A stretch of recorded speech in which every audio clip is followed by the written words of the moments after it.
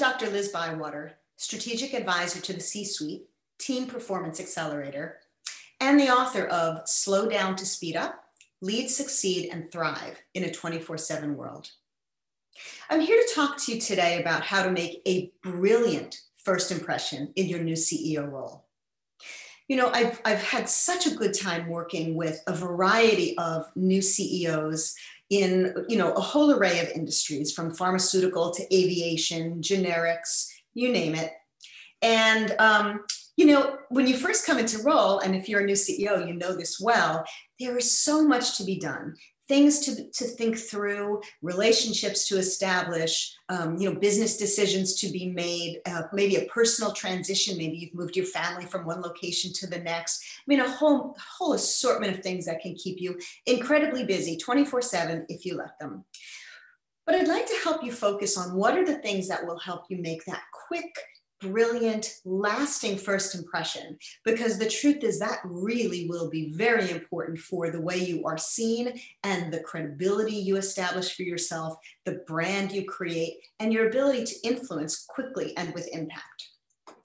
So the first thing that I would say might sound pretty straightforward, but I would remind you of it because it is easy to lose sight when you feel inundated with all of the newness and the bigness and the visibility of a CEO role. And that simply is to be confident. You were hired for a reason. You were hired for some combination of your experience, your expertise, your intelligence, your personality, your leadership style, your track record. You know it, right? You got hired for a very good reason. Walk into that new role with a sense of confidence and, yes, I belong here and I've got something that I'm going to accomplish, something big, something meaningful.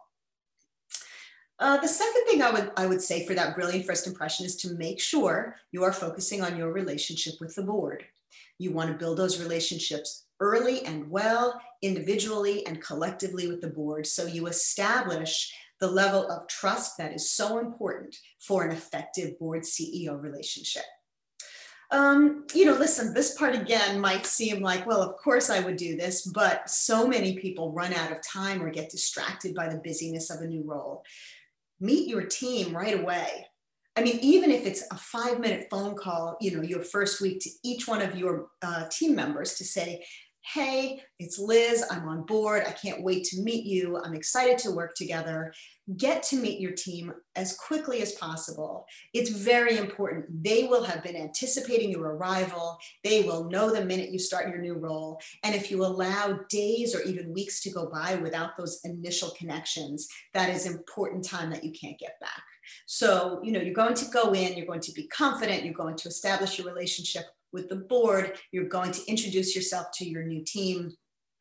I would also say it's pretty important early on to have that town hall so the entire organization gets to see who you are.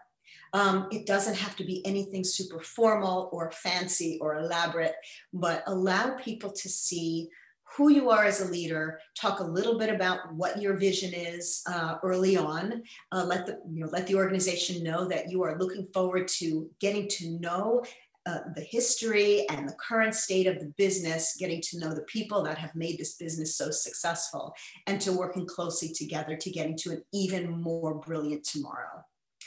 It also suggests a quick video intro. This can be 3, 4, 5 minutes where you are providing something people can go back to and watch again and again if they would like to, where again, they're simply getting to know who you are. It's a quick intro. You can do this also with an accompanying, email, note, or newsletter, but, do an intro or two. If you'd like, you can even get into a weekly cadence where you send out something interesting, inspirational, motivational as you establish yourself within the organization.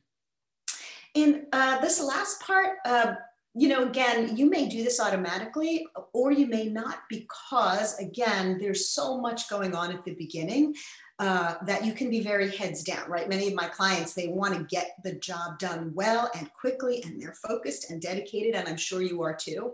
But don't forget to show people how genuinely thrilled you are to be there. I'm not talking about being inauthentic or Pollyanna, but chances are you're thrilled to be there. You've got the CEO role, you've got things to do, you're going to work with this company to help it grow, to turn it around if it's been in a tough spot, but one way or the other to help your company get from where you are today to where you'll be tomorrow. So let people know how thrilled you are to be there. And they will really work off that energy and you will engage people right away. So these are about 7 things to think about. Build them into your daily planners, put them on a sticky note in front of your laptop, keep them front and center. And these will be ways to make that brilliant first impression in your new role as CEO.